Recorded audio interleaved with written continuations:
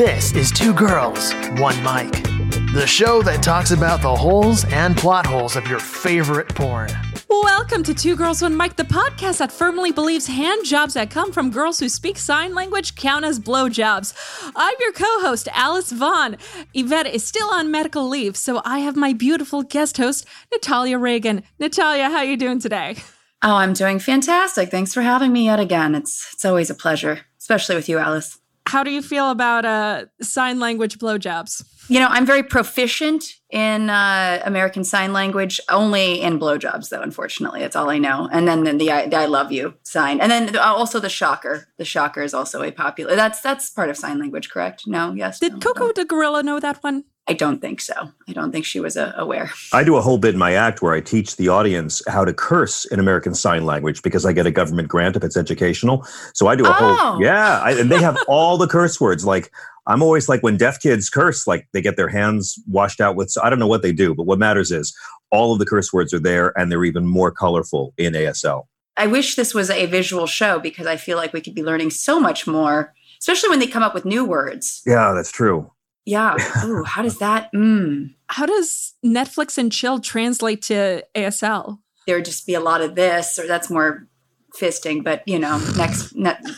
Right. That's not so chill, honestly. That's a little bit, it's taking it 4 steps too forward. For those listening, which is everyone, Natalia just did a hand gesture implying fisting for the podcast.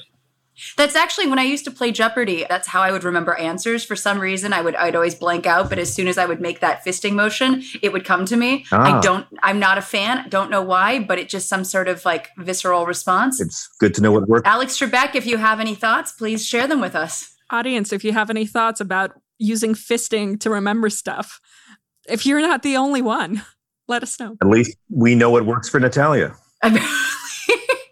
I'm fun at trivia night. Let me just tell you, I get a lot of strange looks I from can't moms. wait for your recovered memory. Yeah. Considering I'm on a league, you are now officially invited. Okay, thank you.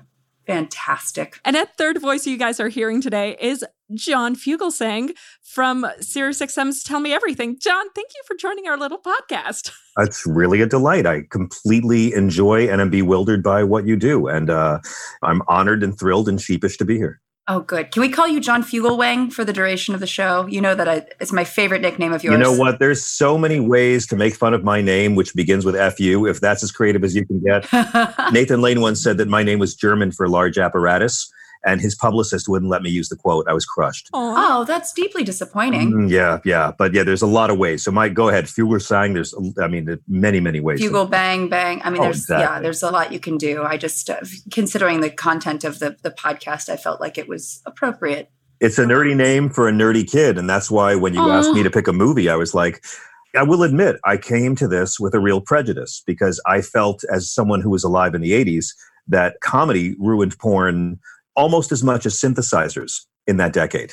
And so I came to this with a real negative connotation. But when you asked me to pick a film, and I was like, I don't know. I've avoided porn parodies for many, many years. Like, is there anything for Star Wars or The Godfather? And y'all told me there is one for Star Wars. And I think that's so great. They're doing Star Wars porn parodies because that's a way to introduce young men who are into sci-fi and fantasy to porn.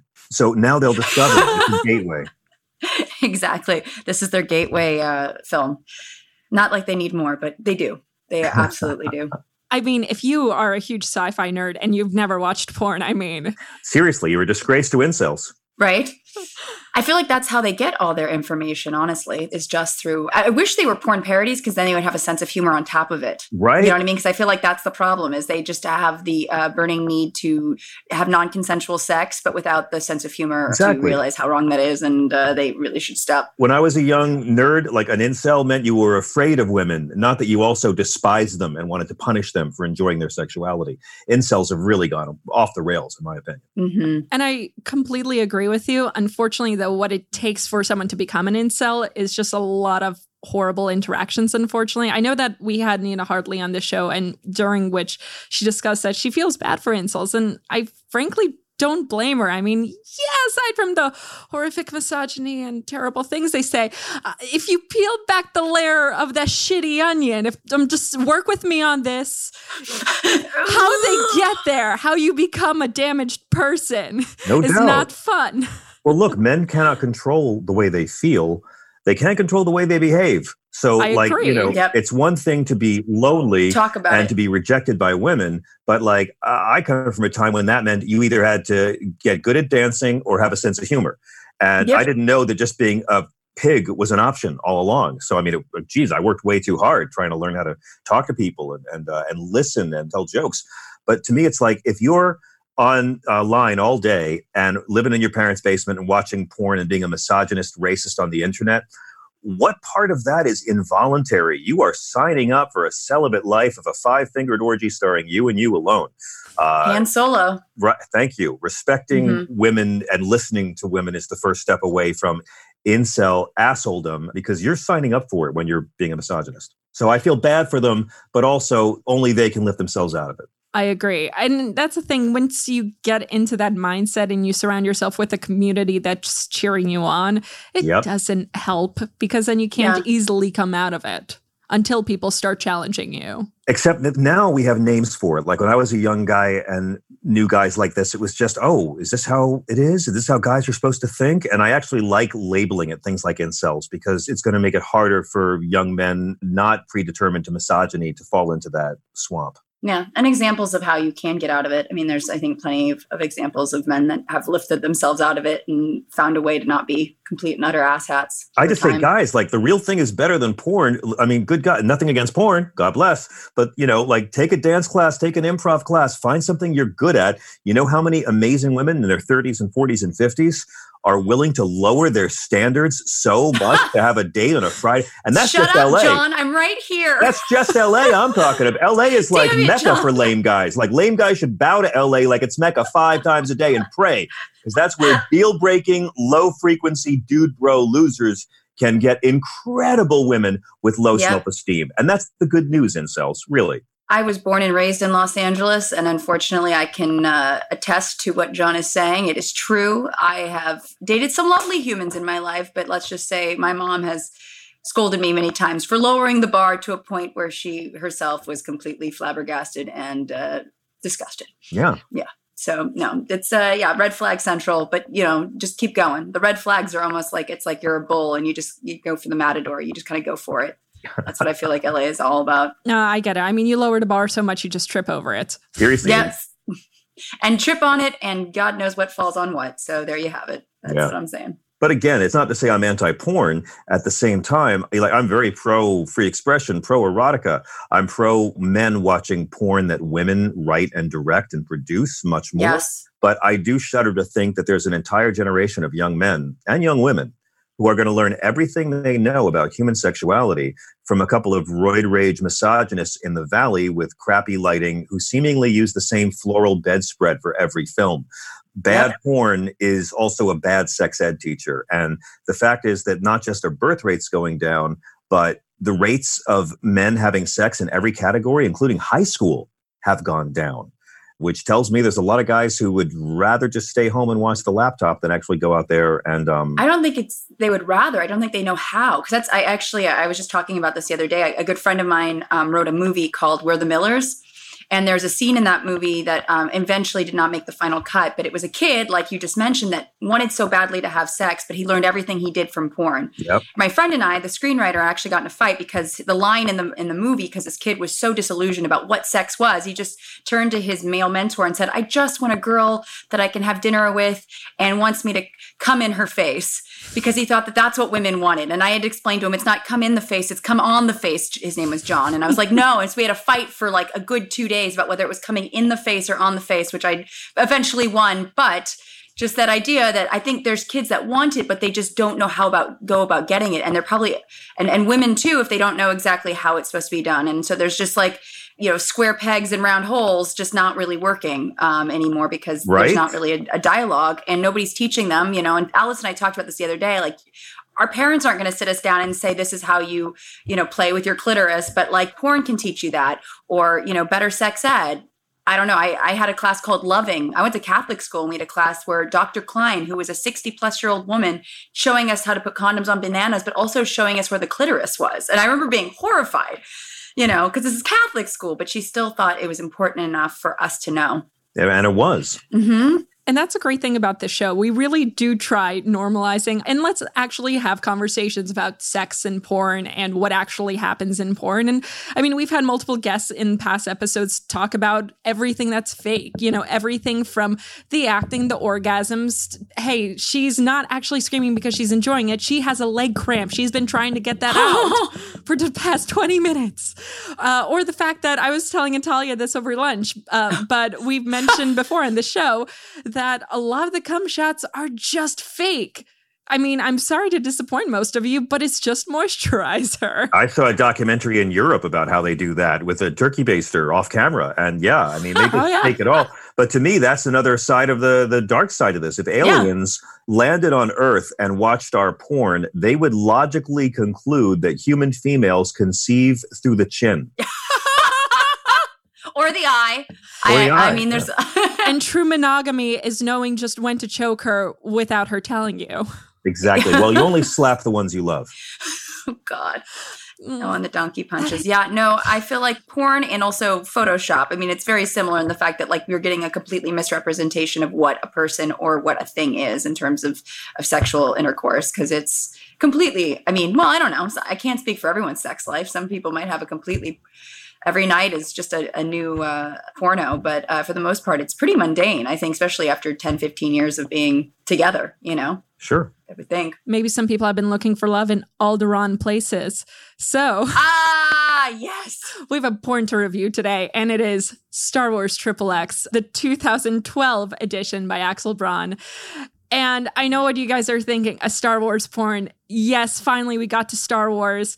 By the way, I'm so excited because I grew up, I love Star Wars. I actually have some original Star Wars film cells next to me on a table because I love Star Wars Episode 4 that much. Wow. Yes. I'm wearing Star Wars underoos right now. I should let you both know that. I'm raising a small boy in second grade. We know what religion we're raising him in. He actually got a children's Bible from his grandma where Jesus and everyone is Caucasian, and I'm down with that. And he came in one day and said, Jesus turned water to wine with the Force. And I did not correct him. Yay. And I'm also proud to have had a lot of, performers from the films on my radio show. And I've known Mark Hamill for years, and he's a great guy. And I mean, I'm part of a generation that was a little boy when the first one came out. And it really became, in many ways, a religion for a generation of young men. Then in the prequels, George Lucas made us all atheists again. Mm-hmm. But still, the programming stays with you. And for me as a kid, like my parents were ex-clergy, right? I saw the whole Darth Vader, Luke Skywalker thing really reflecting in a much more acute way, the God and Jesus thing. Not to get too lofty, but like the Father's a lot more powerful, but the Son is not an incredible dick. So like I think for a whole generation of young people, we learned to understand religion and even myth from the Star Wars films. When Yoda says, luminous beings are we, not this crude matter, that was the first time I understood the human soul. So like, I'm down with it. And that's why I came to a porn parody a little terrified. Like, would they ruin Star Wars? Would it be people who didn't appreciate Star Wars who were making this and just making fun of it? I loved Zach and Mirny make a porno, and I always wanted to see Seth Rogen's ill-fated Star Wars.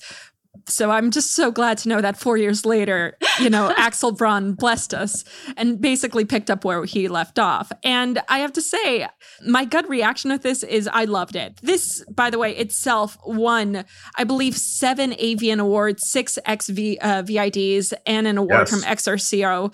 So Best Art Direction, Best Screenplay, Best Director, an XRCO for Best Parody, an AVN for Best Parody, and an XBiz for Parody Release of the Year. It's ridiculous. It's a lot of awards. I mean, I would think the Pee Wee Herman film that I saw won as many, and that was really good. Yeah, I mean, when I first watched it, I didn't find it because I'm so used to Mel Brooks's version of what a parody is, and I felt like there were so many missed opportunities because I felt like they weren't quite parroting it. They were almost doing like a shot-for-shot remake of it, but giving it some comedic spins because they didn't change the names. I felt like there were so many missed opportunities with like Screw Baca and Han Solo. I mean, Leia is just Leia. That makes sense. But there's just so many things they could have done, but they definitely wanted to stay. It was almost as if somebody saw it, like John saw it as like a religious experience that they didn't want to tinker with it too much. But and I respect that. I expected it to be blasphemy. Like I expected it to be. What surprised me the most about it, beyond the fact that there's a whole lot of incest and bestiality, if you want to be objective with this. Yeah.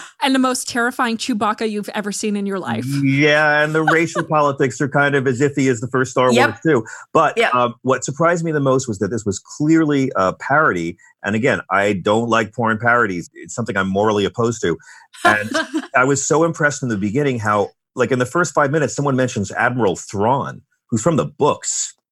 Never in a film, and he's on Star Wars Rebels, the animated series. And I thought, whoa, real fans made this. And what surprised me was it wasn't about denigrating Star Wars. It was about copying it, remaking it. And the guy who plays Luke is astonishing with the voice.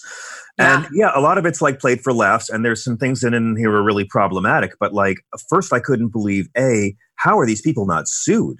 I mean, like parody law. I know, but I was like, holy crap, is George Lucas being ripped off? Like, I haven't worried about his finances in a very long time. But I mean, the ships are the same. I mean, Darth Vader's called Darth Vader. His costume's almost completely the same. They literally play the Imperial March. I don't know how they got away with that, with the music. That's total copyright. The canteen. Yeah, the canteen was slightly different, the tune, but not much. But I could tell they love it. And for all the problems I had with it, and I have several, I was amazed by the budget. And I was just kind of moved by how clearly these people really know Star Wars. They know the dialogue inside out. There's direct lines of dialogue where they put in jokes. And these are lines I've heard hundreds of times in my life, but they have a running gag in the last act of the film where they're all more or less doing the same exact joke. Like, I bet you say that to all the men, which winds up being really funny and really clever how they find unexpected humor in the dialogue we all love. I can tell it was made by fans and not some schlock guys who just wanted to make a buck off it. And we've seen a fair amount of porn parodies on this show, but I've never seen one that essentially recreates something shot for shot. I think the closest we've come is the Pee-wee one. But this one is just, it's so mind-blowing how much of the original script that they integrated into this. There was times I felt like I was watching fan fiction instead of a porn until a blowjob scene came on. Yeah, until there were a couple that just the sex scenes just sort of, wait, what? How did... in the canteen, I was like, hold up, what's going on? Okay, cool, fine. You got to find a space somewhere. I think all the incels who wanted to remake The Last Jedi finally have the platform where that can be pulled off effectively. But and again, I know we're not supposed to watch the sex scenes. I skipped through most of them, but there's a couple of like really kind of weird and problematic things that this film does that if you're a Star Wars fan, you realize, ooh, really not cool. Yeah. Which ones are you talking about? Because I just couldn't help but continue watching the entire Chewbacca threesome because he kept growling, and I have stories about why that one's even more interesting. But tell me which ones that you know. Well, the Chewbacca threesome scene really made me understand that I'm going to the wrong furry parties. I mean, I've got losing Craigslist. I lost a whole community because my furry parties are nothing like what this guy goes through. Okay, really quick, Leia has sex with her father and her brother. It's not mentioned that way, but that's what you're getting into. In the beginning, when they have the scroll up, they cross out something, and I believe it says father. Yes, they make a joke out of it. They're trying so hard. But like, I remember watching this, and when she started playing with herself, and I thought, oh God, no, dad, daughter, no, don't like this. And then he pulls out his huge black cock. And I thought, well, maybe it's an adopted situation. I'm trying to like rationalize it. I'm trying so hard. Then exactly. What's the problem with the first Star Wars film? There's nobody black. There's like one black guy in the background in Tatooine for the whole movie. And like, it's interesting because the film is more progressive in many ways. Unlike George Lucas, they have female pilots in A New Hope, things like that. But beginning it, I thought, how are they going to do a porn parody of a movie that just has one female character the entire time? Turns out ancillary women get a workout. But the one black guy, there were no African Americans in Star Wars, so he made Lando, and Lando is a terrific character in Empire Strikes Back. And Billy D. Williams has played him on the animated shows too.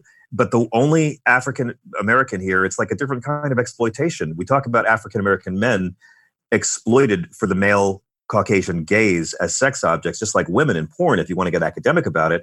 But here, there's one black guy, he's wearing a Darth Vader costume, and only one part of him ever comes out to reveal that he's black. Little dodgy. No. In episode 4, we're not going to see any other part of Vader, so... That's true. We didn't see any other part of Chewbacca, but then again, in theory, he's not wearing a costume. Turns out Chewbacca's got a retractable pinky. one. Yeah, I wonder if he has a baculum. I mean, if he is part dog, this is a scientist in me. So the penis bone is present in many mammals. Most non-human primates have a baculum or a penis bone, John. I can't speak for you. Most humans don't. I don't know if you have a baculum, but in theory, Chewbacca would. My baculum's so big it's got a knee in it. Oh, God. Fantastic. I heard that. Oh, no. That just inspired my Siri to go off. I know Siri. To your point, John, you're right. The difficulty with turning Star Wars originally even into a porn is that there's really one central woman, Leia. And we're not counting Aunt Beru because, although that scene would be pretty hot. And there's a joke about that, too. Yeah. When Han says not many girls on the moisture farm, there's a lot of clever lines in this thing. Oh, yeah. And also, I will say, she looks a lot more like Daisy Ridley than Carrie Fisher, which made it a bit easier for me. There you go. Yeah, Ellie Hayes looks really great as Leia. So, I don't know. I mean, I know it looks like Carrie Fisher's daughter, but I'll take it. Comes really close for porn. I agree. And the guy playing Luke is astonishing. He's got the voice down so well. And the guy who played Han looks like the new Han, I think, very much. I agree. Yeah. The guy who played Luke was Seth Gamble. And he actually also played Deadpool, which we reviewed recently. Oh. He killed it in Deadpool. And really? He killed it. He nailed Luke's whininess. Yeah. And I will say, as Obi-Wan, Alec Guinness lost the Best Supporting Actor, but this Obi-Wan wins Best Score. He was... Tom Byron's alcoholic Obi-Wan is amazing. So good. Really it's funny. So good. I loved the sand. Boning sand people left and right. She was fantastic. The obviously over the top gay stereotypical C-3PO was really tacky and very 80s and really made me think I was going to be watching a stupid film. And I'm glad the humor got better as it went on. Mm-hmm. C-3PO was also played by Gigi LaRue. Oh. Yeah. So it's someone who historically has done a lot of work within the gay community. So interesting. That makes it easier then. The guy who plays Chewbacca is named Dick Chibbles, and everything's for that. That just feels right. Actually, for the sex scene where Chewbacca, I feel like we should almost go a little bit scene by scene just so we can break down. Yes. And we have so much to say about each scene. Maybe we should just start from the beginning. So in the beginning, we open with that CGI budget. I've never watched a movie that had so much CGI where I was just in awe. I mean, I expected the worst. I expected it to be just atrocious in the CGI. And I was kind of impressed that not just the comedy was better than expected, but the special effects were better than expected. Yeah. I was expecting it to be stop motion or some sort, you know what I mean? Using models and things of that sort. Yeah. That would have also been very funny, I think, because I'm also, as somebody who loves parody and likes the absurd, that would have also been fine with me. But yeah, I think they did a very good job just sort of, again, shot for shot. I thought it was going to be really, really just tacky, deliberately schlocky humor. And as it went on, I mean, I've never said this before about a porn parody, but I was so impressed with the dialogue. Right? And you have fantastic dialogue between C-3PO and R2-D2. And by the way, I was kind of in shock because in the credits, and I think they listed this as a joke, they listed Tommy Gunn, famous porn actor, as playing R2-D2. There is no sex scene of R2-D2s in this, just to preface this for anyone who's going in. That was disappointing. There's a lot of interspecies relationships, but not a lot of AI crossover. I call it interspecies mingling. So in the beginning, we have Vader who comes in, he's even choking one of the people, trying to interrogate him and accidentally breaks his neck. And I'm shocked that throughout this whole thing, we didn't have a Vader during, for example, the later sex scene between Vader and Leia, where, he's not trying to choke her or, choke me, daddy. Missed opportunity. We didn't get that. Seriously, she could have said, choke me, daddy, and that would have applied to someone. Someone would have loved that. That's for the sequel with Darth Rocco Siffredi. Yeah, Empire Strikes Back. Oh! If it doesn't already exist, it really should. Yeah, I also felt like there were missed opportunities with the camel toe line. I'm just used to, again, the Mel Brooks, if you're going to have a camel toe, there needs to be underwear with a printed camel toe on it or something, just because it's just okay, we get it. It's a camel toe. And I feel like the stormtroopers, I called them porn troopers just because it just felt, if we're going to have parody, it's what I wrote in my notes. But yeah, they're just a bunch of Valley girls, which is kind of ridiculous and somewhat amusing, I felt. But that's how you get more women into it. Yeah, you have to. But I kind of wanted them to also be a little dumb. A lot of them were just kind of dumb to see, oh my God, I have blinds. I like a camel toe. That's cool. I kind of wanted them to be very butch and some having some butch dom characteristics. That would have been fun. A lot of the women were almost attractive enough to be at an actual Comic-Con, which I couldn't say 20 years ago. But again, like, so many lines where you realized how much they love the series. Like, they talked about holocrons in this. Holocrons you only know about if you watch like the Star Wars animated show. And then, you know, when R2 shows the hologram and he says, wait, play back the entire message. And 3PO says, oh no, the first taste is always free. Like, there's so much really sharp wit in this thing that it's rare I say the comedy was better than the porn part. Yeah, although I missed the missed opportunity for parsecs instead of parsecs, I did like the fact that he did correct him on the fact that parsecs is a measure of distance rather than time. Yep, me that too. was Yes. good. I felt like that was the Neil deGrasse Tyson actually, you know, of the film, of bringing in the science, which, you know, you don't necessarily expect from a pornographic film. A lot of it felt like if I was at a Star Wars Rocky Horror where people had jokes have been waiting to shout out for years. Like when Luke says, but I was going to the Tashi station to pick up some power converters. And Uncle Owen just is like, take it easy, Luke. You're going to need your inhaler. And it was like a line that we've all laughed at for years. And again, in the last third of the movie, they do a gag. Like, it's so rare to find a good running gag in anything. But like when Leia says, you came in that thing, you're braver than I thought. Solo says, I bet you say that to lots of guys. And then like later, Solo goes, when he has the line, sometimes I amaze even myself. She says, I bet you say that to lots of girls. And then in the end, when Solo says, let's blow this thing and go home, Luke says, I bet you say that to a lot of men. Like, as a comedian, I was applauding the running gag and just playing that over and over again and finding 3 different parts in the last 10 minutes of the film where they could milk that. Yeah. My personal favorite was the running gag they had with the waiter and Jeff Vader. Oh my Yes. God. The tray. So there's a waiter who keeps coming in and interrupting with a tray from the cantina trying to deliver food to Jeff Vader. So funny. It's so stupid, but great. And it happens multiple times placed throughout the film. And ultimately, it culminates with there's a fire in the kitchen. And that's why the Death Star ultimately explodes. Because it happens to be next to the core reactor, That's of the core course. reactor. Like every So funny. kitchen And needs to. by the way, the guy playing Tarkin gets no sex scenes and looks nothing like Peter Cushing, but he went for it, man. This guy, like, he did not treat this like a porn. They hired real actors They who had British accents to come in and do this. Oh my God, yes. And they had some big stars also who were just doing cameos. So I'm like saying, wait, is that Tommy Pistol and Ryan Driller? What are they doing in this porn? And they have one line and they're gone. Yeah, I mean, you could tell there was a lot of affection for porn and for Star Wars. And in that sense, I think it was designed to be watched over and over again by real fans. It does remind me of, I mean, again, I'm going to keep bringing up Mel Brooks because I do love that sort of attention to detail and watching a film 5 times and being like, I didn't even notice that. I didn't even notice that. I didn't even see this joke. It's just, they keep coming, which is good. I agree. You always want your pornos to keep coming. But I actually thought this movie was much more reverent to Star Wars than Spaceballs was. Spaceballs is making fun of Star Wars. This film, yeah, it's a parody, but like they treat it as holy scripture. There's inside jokes that only diehards are going to get in this film. Mm-hmm. I mean, you never completely understand in the original why it was that the Sand People ran off after Obi-Wan made a weird sound. But now we understand, because if a Jedi fucks you in the ass in sand, you're going to run away because you don't want that to happen again. It answers so much. She seemed to enjoy it. I don't know. She hissed at the end. Yeah. Sand So many mixed messages. Oh, so just shout out to the sound effects going on during the sex scene. So during the Leia and Vader sex scene, while she's going down on him, you have the Vader breath going on.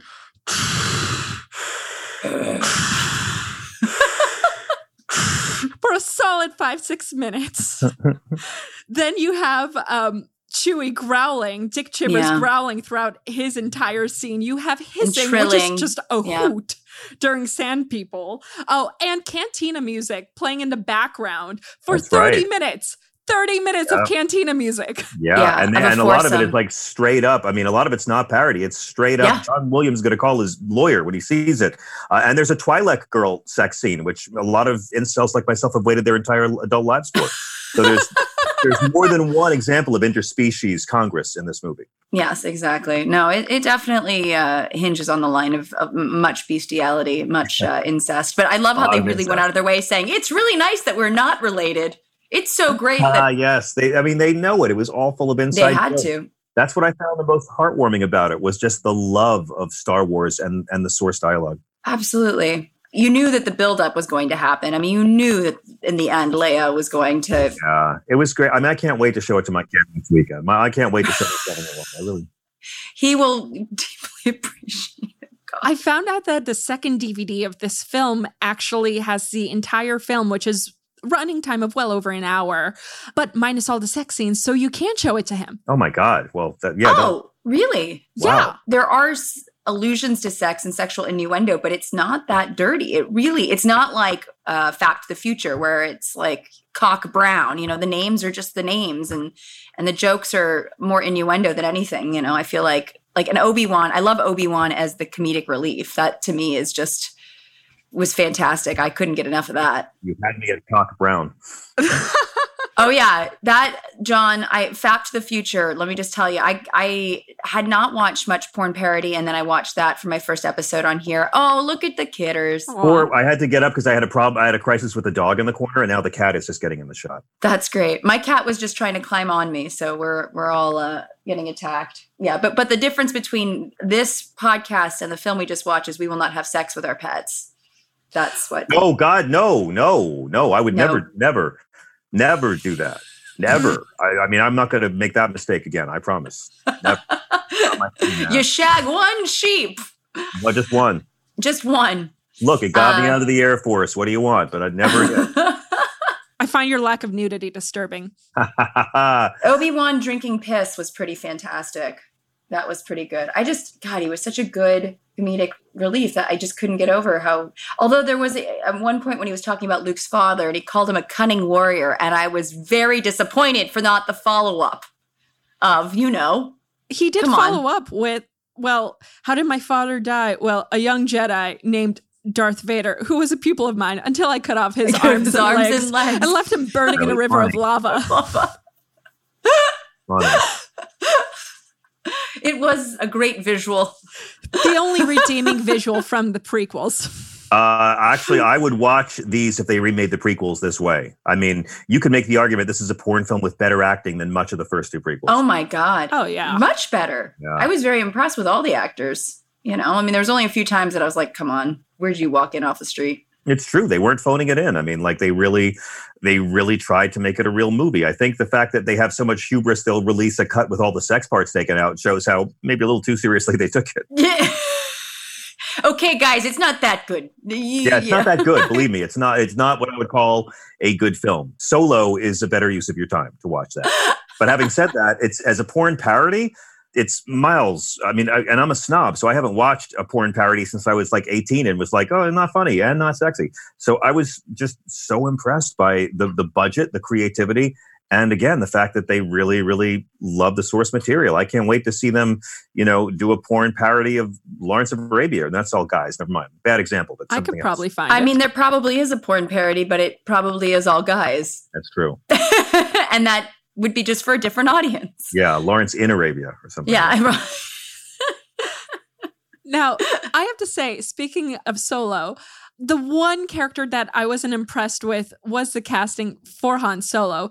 I felt Rocco Reed played like an okay Han Solo. I don't know if there's a porn equivalent of Harrison Ford out there somewhere, but it just felt a little flat to me for this film. So honestly, I agree with you. I felt like the guy playing Luke was a big fan of the original movie. I felt the guy playing Han Solo had seen the original movie, not for several years, and just, played it based on memory. I mean, Seth Gamble not only nailed, like I mentioned before, Luke's so whininess, and even, to the point where he even makes, which in retrospect makes so much reasonable sense of like, why is there no warning label on a lightsaber before you hand it to someone?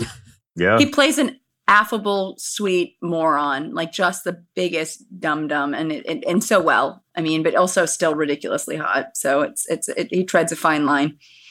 Whereas Han Solo, I felt like did not bring the same sort of swagger or saltiness. Yeah, that you need to be Han. Mm-hmm. Now, Dick Chibbles, though. So Tell me more about Dick Chibbles. Well, I first encountered Dick Chibbles when we started covering, I think, The Wizard of Oz, like way back in episode 3 last year. Was he the lion? No, he was, I think, the Tin Man. Oh, he's been stiff for a year? Hey. Gotta loop that guy up. So fun fact about the costume, it wasn't finished by the time they had Chewbacca's sex scene. So first off, how do we describe Chewbacca's costume? It looks like I'm going to butcher this dog name, but like Affenpinscher? Oh, yes. How do you say that dog's breed? I don't know, but it looks like a Brussels Griffin or something. I thought he looked like a rug with a glory hole. Like an Affenpinscher fucked a Bigfoot. Pretty much. Yeah, he's got a great Sasquatch thing going on, but his face, it looks like, an Affenpinscher, the pug-ish sort of face where it's all just sort of squished together. The blue eyes was a little jarring. And the braids on his chin. The braids, I almost thought like they should have had some flowers to them to kind of give him an added hipster thing, but this is 2012, perhaps too ahead of its time. That would have been a little too much. A man bun would have been really a gentle touch, honestly, if we brought Chewbacca back, an IPA with a man bun and some braids. We could film the whole thing in Brooklyn and still be under budget. Oh, dear God. We could do this. I know some people in Red Hook. We can make this happen. Casting for Ewoks is easy. Everybody has dogs here. Right. That's a sub-fetish of furries. Oh, dear God. Oh, no. Ewoks? Yeah. But since the costume wasn't finished in time for the sex scenes, do you know what they did to hold it together? No. Safety pins. Now, Patreons of the show, they've already listened and they know this because one of the people that helped write and helped out on the film, we've had her on as a guest host, Allison McKnight, gave us this little spoiler where she was on the set of filming this. And so they were using safety pins. And while he was on his back, they kept on clipping. So those safety pins were driving into his back. So they had to keep cutting during the sex. And he had to keep popping little blue pills. So more and more blood thinners. Whoa. Viagra. Yeah. To stay hard throughout the entire scene for like a solid hour and a half. And that sex scene was only, 15 minutes long. Wow. Jesus. Did he bleed out? Did we lose him? Did we lose Dick Chibbles? No, he's still around, wow. Thankfully. Oh, my goodness. But I mean, this is a man who's dedicated himself that much to his craft that he will take this type of pain for you people. And he's like 50 too. Like he's a seasoned porn star. Oh, yeah. Or cured. Yeah. Now, I just thought, my first thought when that scene started was, I've worn a lot of costumes. That sounds bad, but I've worn a lot of like Bigfoot costumes in my life. They're hot as hell. So I just thought about how hot he must be under that costume while getting all the sex from all like those two different ladies every which way from Sunday. So I just, more power to him. And he's getting poked with pins. Right. Oh, yeah. So many pokings in that scene. And what did he get out of it? Just, paycheck and sex with two hot women. I mean, really, he's the victim here. Hero right there. He took took two for the team, actually. He took two. He did. Sith happens. Where is that man? I want to pat him on the back. Is that the only place you want to pat him? No, I'm good. I think I've had my fill of Bigfoot ape men in my life. I'm good. Any chance you still have any of those costumes? Because I do. Well, Todd does. We have them at NYU, the Bigfoot and the Yeti. Wow. I have a gorilla costume back in LA. I have some people who might be interested. Okay. They can use the Yeti when they make the Wampa in The Empire Blows Back or whatever you call it. Strokes Back. Strokes Back. Blows Back is good. That's good. Yeah. Yeah, the Yeti would be a good tauntaun too, a little bit. Mm-hmm. Yeah, it'd be good. Just rip it open, just take a nap in me. That's cool. Whatevs. They did have the tauntaun sleeping bag. That's something you should get your kid. Oh, okay. I'll get on that right away. Yeah. I've already got like a Kylo Ren sleeping bag. I've got so much of that. I have like old Star Wars sheets. I mean, we're definitely raising the kid in this religion. So it was very, very funny to watch a Star Wars thing I'll never watch with him. We're actually... You never know! That's so funny because we're doing the cycle. Like the whole deal was to watch everything Star Wars up until episode 9 comes out. So like we got through episode 1 and 2, and now we're in the middle of the Clone Wars series. And then we got 3, and then we got Solo, and then we have the whole Rebel series. So we're giving us 2 months to do this. And it was like so weird to watch this particular movie in the middle of this father-son binge watch. Thank you. Thank you. Here to help. You know what? It's something for the other hemisphere of my brain, and I appreciated that. Another thing I really liked was the bickering between Vader and the Emperor, just going back and forth and just being, wasn't it the Emperor? What's his name? Tarkin. Yeah. Yeah. They gave Darth Vader one of the Emperor's lines, like in one of the early scenes. They took an Emperor line from Return of the Jedi and gave it to Darth Vader in this one. Like, which one? Which one's that? I got to go back and watch it. It's in the scene with the delivery guy, but I actually wrote it down at the time. There are so many Easter eggs in here for, guys who like sci-fi and porn. I assume there's some overlap in those Venn diagrams. I'd be shocked to find any. Yeah, I'm interested in what the casting was like and how people probably were campaigning to get roles. Because like you said, Alice, there are so many porn stars that have very small cameos. Like, I wonder if it was like and there's so many actors in it that I'm pretty sure are not porn stars, and you just kind of wonder how they got there, because this is something that is going to do well if it's the first Star Wars parody in 2012, like. I don't know how porn makes money anymore. Like, I don't know where they get the budgets. I don't know how they doesn't. Right, but like this seemed like a film that was designed to have men buy it. Not just watch 5 minutes of it on a website, but to actually pay for an entire download of a whole movie. Yeah. So I know that on the second DVD, other than having the entire film without the sex scenes, I believe they also have table readings from people trying to get the parts. That's funny. Yeah, and they never do that in porn. Especially during the oral sex scenes, because I'm sure not all of that was scripted.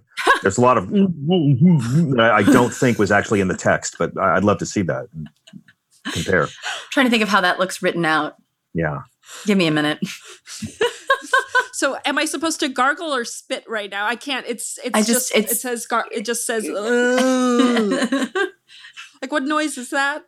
That was a good Chewbacca, Alice. I really respect Very that. nice. Yeah, it was good. That wasn't even me trying Chewbacca. Oh God. Do I do Chewbacca then when I'm, never mind. I'm trying to think of. No, you do Blue Bacca.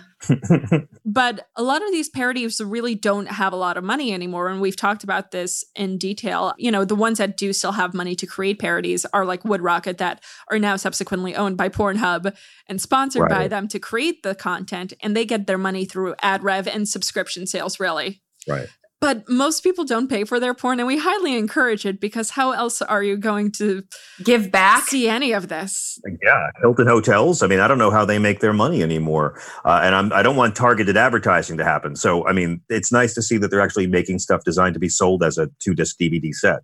Because I'm convinced, I don't know how you look up the sales, but I'm convinced there's a lot of people who would own this because they like the artistry that went into the parody. Sure. But unfortunately, not a lot of people have DVD players anymore. That's also Oh, I know. That's true. Mm-hmm. By the way, I have 700 DVD porns if you guys want to know where I can unload these. But yeah, 100. I don't know where the old porn goes. Where does where did all the VHS porn go? Does it just go to dumpsters, or is it in South America? Where does it migrate? They're in my mom's closet right now. My best friend gave me all his old gay porn VHS as a joke. He left it on my my doorstep. And it somehow ended up in my mom's closet. Yeah, there's like 6 old guys who have all the VHS porn. They're hoarding it. Yeah. We send it to Cuba. That's probably it. It's in the third world. And they're wondering why Americans all have big hair and pubic hair. They're watching 80s VHS porn. That's why the bush is back. Why do they like the mustache so much? So much mustache. Yeah. There's a lot of confusion of what we're into. No, I remember years ago, I've told Alice this story, but I worked on a movie with Ron Jeremy, not that kind of movie. He was stunt casted in a film where he was supposed to play a puritanical producer. And so I had to do his wardrobe, but also cut out pictures and make them look like their family photos, because I didn't have Photoshop at the time. It was like 2002 or 3. And so I cut out pictures of his face from the back of pornos and then glued them into family photos in frames, so pictures fun. Of photos. And usually he was making, like some sort of O face. This is like one of my random jobs I've done through life. And, I also had to do his wardrobe. I had to get him a khaki pants and a lavender button up with a yellow sweater vest. Wow. That was an intense situation. You know what? I've seen Meryl Streep pull off a lot of roles. I've never seen her convince me that she was enjoying copulation with Ron Jeremy. That is my acting test. That's how I judge. That's it. Can you convince me that you are having a good time with Ron? Then I'll believe you're correct. I can't. As someone whose neck has been accidentally sucked by Ron Jeremy through a scarf, I want to be very clear. Yes. Okay. Yeah. It's very conflicting. So let me explain. Yeah, you just Me Too'd me with the story. So I didn't mean for it to happen because no one means for Ron Jeremy to suck on your neck. It's kind of like when you accidentally have like a mosquito bite you. It happens, it's there, you have to deal with the aftermath. I was at Exotica a few years ago. This was way pre-porn parody. I saw Ron Jeremy. I thought, hey, it would be fun to have a photo with him. My boyfriend's taking the photo. And as that's happening, Ron goes for the neck. And I don't know how he got past the scarf, but it's such a conflicting feeling because number one, it feels great. And number two, it's like your grandmother sucking on your neck. So what do you do? Your very well hung grandmother. Yeah. Well, no, I mean, Alice knows this story. I ended up becoming friends with Ron. And the reason why we stopped being friends is he wouldn't stop trying to fuck me. And I kept telling him, no, please, no, I have a boyfriend. Can we just be friends, please? He just couldn't. It was like, can I just be the one girl that you just don't have sex with? There's so many you do.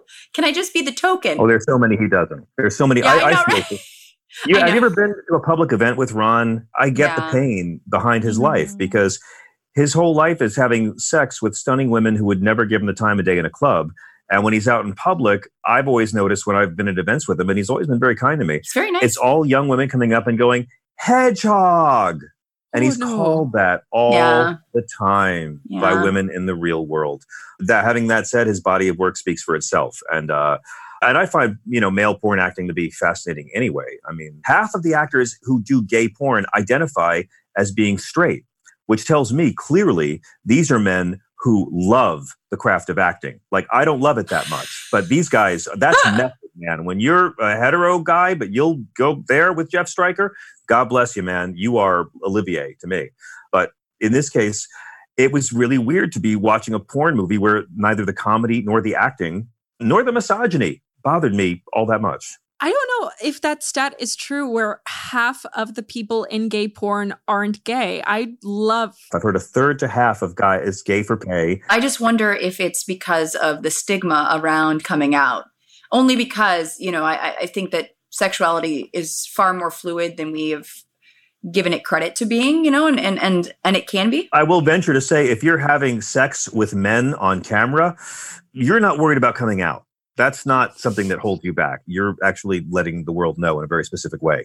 So I don't know. I mean, we've heard stories of guys. I've read interviews with guys who wound up making all this money doing it. And when you think about the fact that women get paid to do porn with men they wouldn't want to have sex with ordinarily, why is it shocking that men do the same thing? I know that I had one of my guy friends who, when I started doing this show, told me that he did some cam work and he's straight. And he was telling me that when he was doing cam work, eventually he switched over to doing gay camming because guys paid a lot better. Wow, yeah. He just decided, you know what, I'm going to just do this. And for him, it was different because he wasn't interacting. But I mean, then again, also, if you enjoy having stuff up the butt, doesn't mean you're gay. Just want to be clear. Yeah. That's something that, for a long time has been such a misunderstood concept that I think that because sex ed is not good in this country and no mom and dad are going to sit their kid down and be like, it's okay if you want to stick your finger, nobody's going to have that conversation. And understandably so. So, I think having those conversations or at least having science communicators or sex communicators talk about sex in a way that's open and also talks about consent. Because I also liked, actually, I don't want to jump too far ahead, but we're still talking about it. But at the very end, I feel like Leia, we've just kind of covered all of it. Right? I think so too, yeah. Leia gets her due with both Luke and Han, and Han actually waits for her consent. Because she's like, what are you waiting for? And he was like, I was waiting for you to invite me. And I was like, look at you go. Getting all consenty. 2012, way before the Me Too movement. I enjoyed that. But things like that, that young men and women are not really taught, but also things like what are considered quote unquote kinks, which are not really kinks. They're actually just sort of preferences. They don't need to be stigmatized. True. Yeah, what I'd love is, and we're slowly but surely starting to incorporate this more in porn, and I'd love to see it more and more, which is more consent talk. And I know it's not sexy, but a lot of these actors will have half-hour to hour-long conversations prior to shooting because they want to discuss with their scene partner, all right, what are you into? What are we doing? That's how you know they're transitioning from scene to scene to scene. They already know. It's not they're reading each other's minds. But on top of that, you want to know, okay, well, maybe I'm into choking. All right, well, maybe this actor is going to choke too hard. Maybe let's pass on that this time around and whatnot. And that's what you don't see in a lot of the post-production. And that's cut out because it's just, not interesting. Not as sexy, yeah. But what I like is, slowly we're getting to a point of where we're seeing in porn, hey, what do you like? What do you want me to do? Things like that. And I'd love to see more of that in more mainstream porn, but I'm not seeing it yet. It's more in the indie stuff, but we're getting there.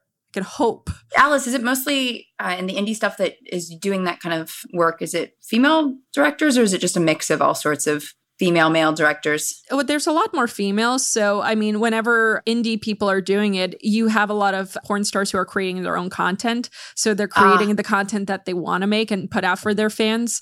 So you'll have people who, just came off set, they're hanging out with someone that they could have even just had on set and doing a scene with them, things like that. Okay. Yeah. So that's the cool thing about supporting specific porn stars. The porn is always going to be ethical because it's what they want to shoot. Yeah. And you also have to imagine that, men who are interested in working for a while in this business will learn to respect the female stars of their films very early on. And I'd like to imagine that any men who are true misogynists from the acting point of view, who don't respect the women, don't have very long careers. I want to believe that. We've heard lots of stories about guys who have a lot of power and do mistreat people.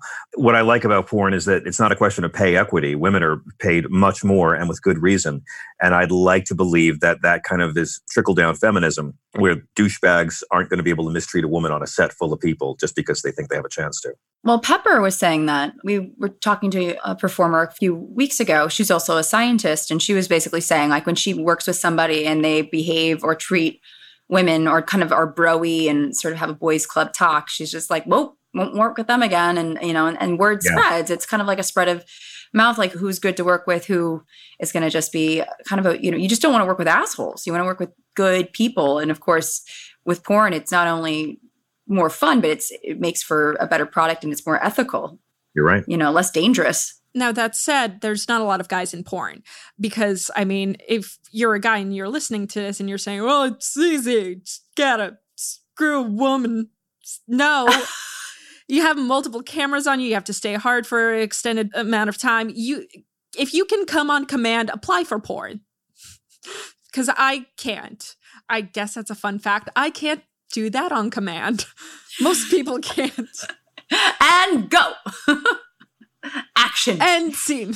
No. But the point is this, that because there's so few men, if you can check the boxes and do a scene, you will hang around longer than other people. And you don't have to be smart either. I mean, I've talked to porn stars and they're like, yeah, I've had to do scenes where the guy was a flat earther and I had to fake liking him for the scene. Of course. Now, they don't give you that disclaimer before you watch a porn. Hey, the people you're going to watch fucking, one of them believes the earth is flat. It's true. Oh, it's terrifying. I mean, when you cast because you're hanging outside Gold's Gym in Venice Beach all day, you're not going to get the broadest cross-section of ideologies. Hey, that's my old gym. I love that gym. I'm just saying, when I'm cast kidding. a certain kind of guy in a certain region of the country for a certain reason. I know. It's not going to be the kind of guy that the girl would actually want to bring home after the workday. No, exactly. It's like just the one that they want to think about. Yeah. I mean, there was also years ago, there were theories about when in a woman's cycle, she is more likely to step out on her mate. And the idea was that she's more likely to stay with, again, there's more research is always needed, but women were more likely to find men that were more symmetrical and attractive in terms of scientific terms, or, symmetry being an indicator. During ovulation. Yeah. Symmetry where? Like facial symmetry, actually. Oh, yeah. Okay. That's considered a sign of attractiveness. I'm super asymmetrical, but some people are closer to being symmetrical. I mean, there's also just certain body types and shapes and everything. But I, as somebody who I'm a staunch believer that really factors out individual preference, because I think people have such unique and wide ranging individual preferences that are influenced by their growing up, by their environment, by their culture. So I think it's not as easy as saying, oh, biology determines what we're attracted to, because I think that's a bunch of bull. But I do think it's interesting. I don't know. I think that's the greatest joke of nature, right? Like all this time we think we're attracted to what we're attracted to. All the while it's actually nature being like, nope, you're attracted to what you think is a desirable mate with the traits your offspring needs. And we think it's just us getting a hard on, when in reality, it's centuries and centuries of behavior and DNA making the choice for us. We just think, oh, hot joker. Yeah, I mean, but there's still like the Oedipal and the Electra complex. There's still people doing and attracted to things that they're not supposed to. I mean, I'm saying that there are. Is this the podcast going off the rails, by the way? Are we off the rails by now? Because I love it. No.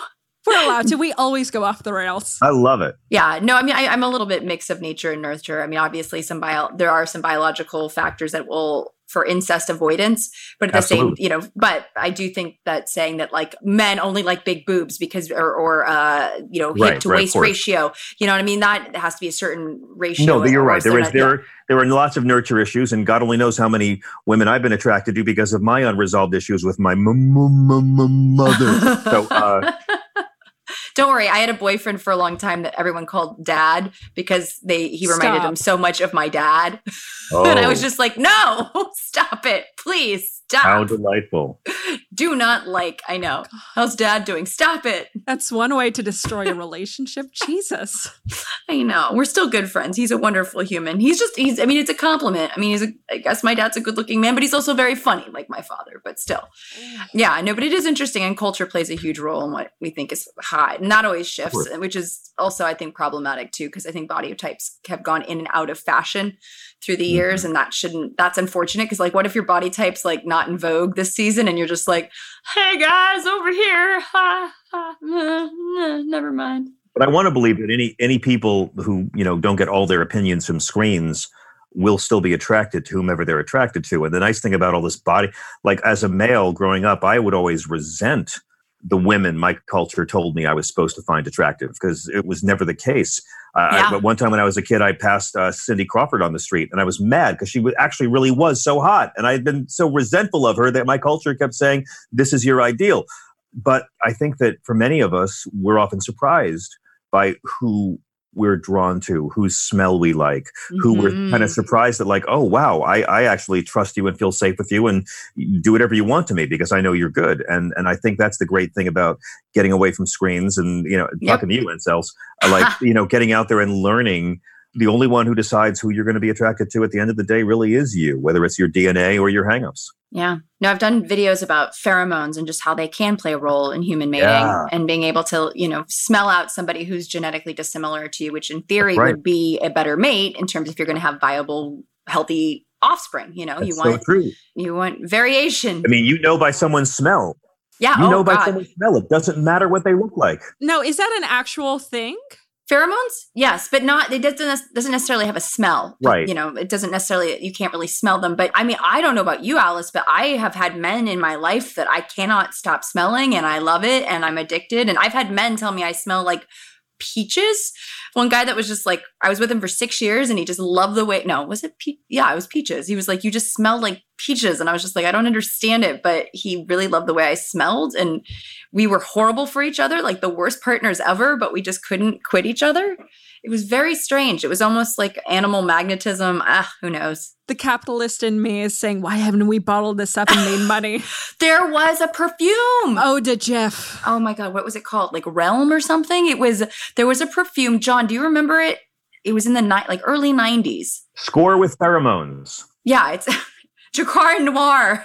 Oh, Jacquard Noir. Yeah. That was, gross. I remember. Oh God. I had a guy on Long Island who wore that, and I can still smell it. What if I go to a chess king? Okay, so I have a weird thing with smell, and I had a driver's ed teacher who wore jupe, and he was disgusting. He also wore a spandex shirt. This is like 1994, 95. Spandex shirt. I lived in Southern California in the San Fernando Valley, and he was like, let's drive to the beach. And I'm 15 years old. I'm just like, dude, we are not driving to the beach. But he wore jupe, and to this day, if I smell that cologne in an elevator on a street, I just literally want to vomit. I feel bad. I almost feel like if I ever went on a date with somebody and they showed up with it, it was just like they have no chance. It's almost like it should be just written in one's profile. Wow. I get it. I can't help but wonder, what would it be like if pundits and social media personalities all came out with not their own fragrance, but the fragrance actually smelled like them? I mean, John, wouldn't you like to know? You know how many people would want to buy your smell? No. I mean, I guess, but at the same time, I don't want to know what Chuck Todd smells like. So no, I'm fine with that. They can meet me and see how I smell. It's ruggedly masculine yet fetchingly clean. Glenn Beck just smells like ham. I know John. He smells fantastic. Why, thank you, sugar. Back at you. Oh, thank you. And Alice smells delicious. Just absolutely. She huffs. I do. I'm a huffer. Like I don't huff glue. I don't huff paint. I huff people. Yep, I get that. I mean, with consent. If someone's huffable, I'm right there with you. If someone smells great, it's nice to just sit there and have someone in your arms and just enjoy all the senses. Their natural scent. Yeah, I mean, let your senses be a part of it. And, look, good sex. I know it's a show about porn, but good sex is when all 5 senses are turned to 11. This is true. I mean, isn't the 5 senses thing oversimplified and there's a lot more than that? Well, sure, if you want to get into paranormal, but based on the 5 that we've agreed on commonly, I think good sex involves touch and sight and hearing and smell and taste. And I don't need any more senses than that involved. No. Those 5 keep me going. The ghost of my lover's grandmother, I generally like to have sex with them as well. Like that's something I like it. Well, and I like to have sex with telekinesis as well. So we have 7 senses we can go. In front of Jesus? Blasphemy is an 8th sense. So yeah. Oh, yes. Well, there looks like to be 7 senses. There's 2 others I'm not familiar with. Vestibular and I'm going to so butcher this. Proprioception. I don't know what this is. I don't either. Oh, it's the sense of balance. Are you talking about vestibular is the sense of balance? I've been having sex all wrong all this time. I get to start over. Reset. Never told to learn. I'm going to check the other one. I'm curious. What are the 7 senses? Was one of them paranormal? Please tell me. No, it's just I don't see any paranormal senses. Perception or awareness of position or movement of the body. That's, as you mentioned, one of them. That's kind of almost makes me think of echolocation. Echolocating during sex. Here, my God. Can you imagine if we were like bats having sex through echolocation, trying to find people in the dark? Echolocation's freaking amazing. There's people that are actually teaching it now to humans who are blind to go mountain biking. They mountain bike through echolocation and do all sorts of really physical, endurance activities while blind using echolocation. And as a child, though, I remember taking showers and like putting my face close to the wall and kind of and like being able to like just feel your distance, like feel the distance between things. Like even like if we want to get sexual with it, when you really like somebody, you can feel when you're an inch closer. You can feel when you move, like they move a little bit closer. Even though your space between you can just like, it's almost like atoms in the air to start, I don't know, having a small party. But I just, that's something that I think is kind of fun. Electricity. I have a whole new fetish group to go join on Reddit now. Thank you. The echolocators or the... That's my band, but yeah. It would be a good band name. I'll go see you guys play at the Troubadour. Yay. Oh, I did like when they talked about how they called it Dantooine instead of Tatooine. Oh, did they? I feel like the movie called it Tatooine something different. No, well, Dantooine is the different... That's where the old Rebel base was, and that's the false name Leia gives them. That's it. Okay, see, that's me messing up. Okay, cool. By the way, knowing that cost me 2 years off the front of my sex life. Just that fact alone. But I'm curious, it seems like if this was as successful as we feel it was, why they didn't put a sequel into pre-production right away. And I'm still mystified how no one at Disney knows that they're just playing the music in this film. I'm curious how original the music was, how close it has to be to the original content for them to get sued. I have no idea. I mean, the opening title music, it's a parody, but they play the Imperial March note for note. I was really impressed and shocked. And I've never really worried about George Lucas or Disney feeling disenfranchised with shit. Yeah. As if they don't have enough money to keep putting out another Star Wars every year. Jesus, it's insane. I have not watched like the past 4 just because I can't keep up. I think the only one I've missed is Solo. Really? They're all good. Are they? The last 4 that Disney's put out, they're all good. And 3 of them are really good. Which one did you not feel was great? Solo's good. It's not a bad film. Considering 3 people made it and it's that coherent, I think that's quite an achievement. There's a lot that could have been done to make it better. I do think it deserves a sequel. And Solo 2 was like trending a few months ago, which says to me that even though the film was considered a flop, it has really found a home on Netflix where it's been for over a year. But Rogue One's an excellent film.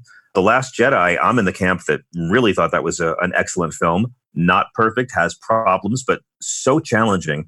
To me, The Last Jedi is challenging in the way that Empire Strikes Back was deeply challenging and upsetting to people in 1980. And Episode 7 is terrific. I mean, I think that Disney so far has done pretty good with the franchise, which means I guess we'll be here next year talking about those parodies. Yeah, right. Get those into the works. I mean, Alice knows this better than I do. How often are new porn parodies being cranked out these days? Oh, gosh. So it depends who you are in the industry. Yeah. So if you're Wood Rocket, for example, you're pumping out parodies every, I want to say almost 2-3 weeks.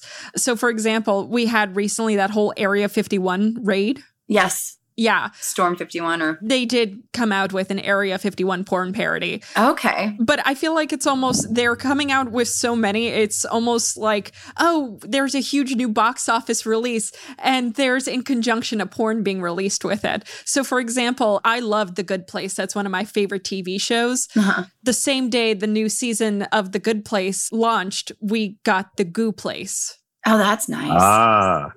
Well, now I think you can just make Solo and it just has to be a masturbation movie. There, I wrote the script. There you go. It's, yeah, no, it's absolutely, it writes itself, really. I mean, it is kind of weird that they tried to make a film called Solo with 2 directors in the first place. But I mean, for a masturbation series, it seems like a natural. I mean, at that point, you just have someone dressed as Han Solo and just masturbate throughout the entire film for 60 minutes. Time. Well, just doesn't stop, just the whole time. I find that I would watch that just like a fly on the wall.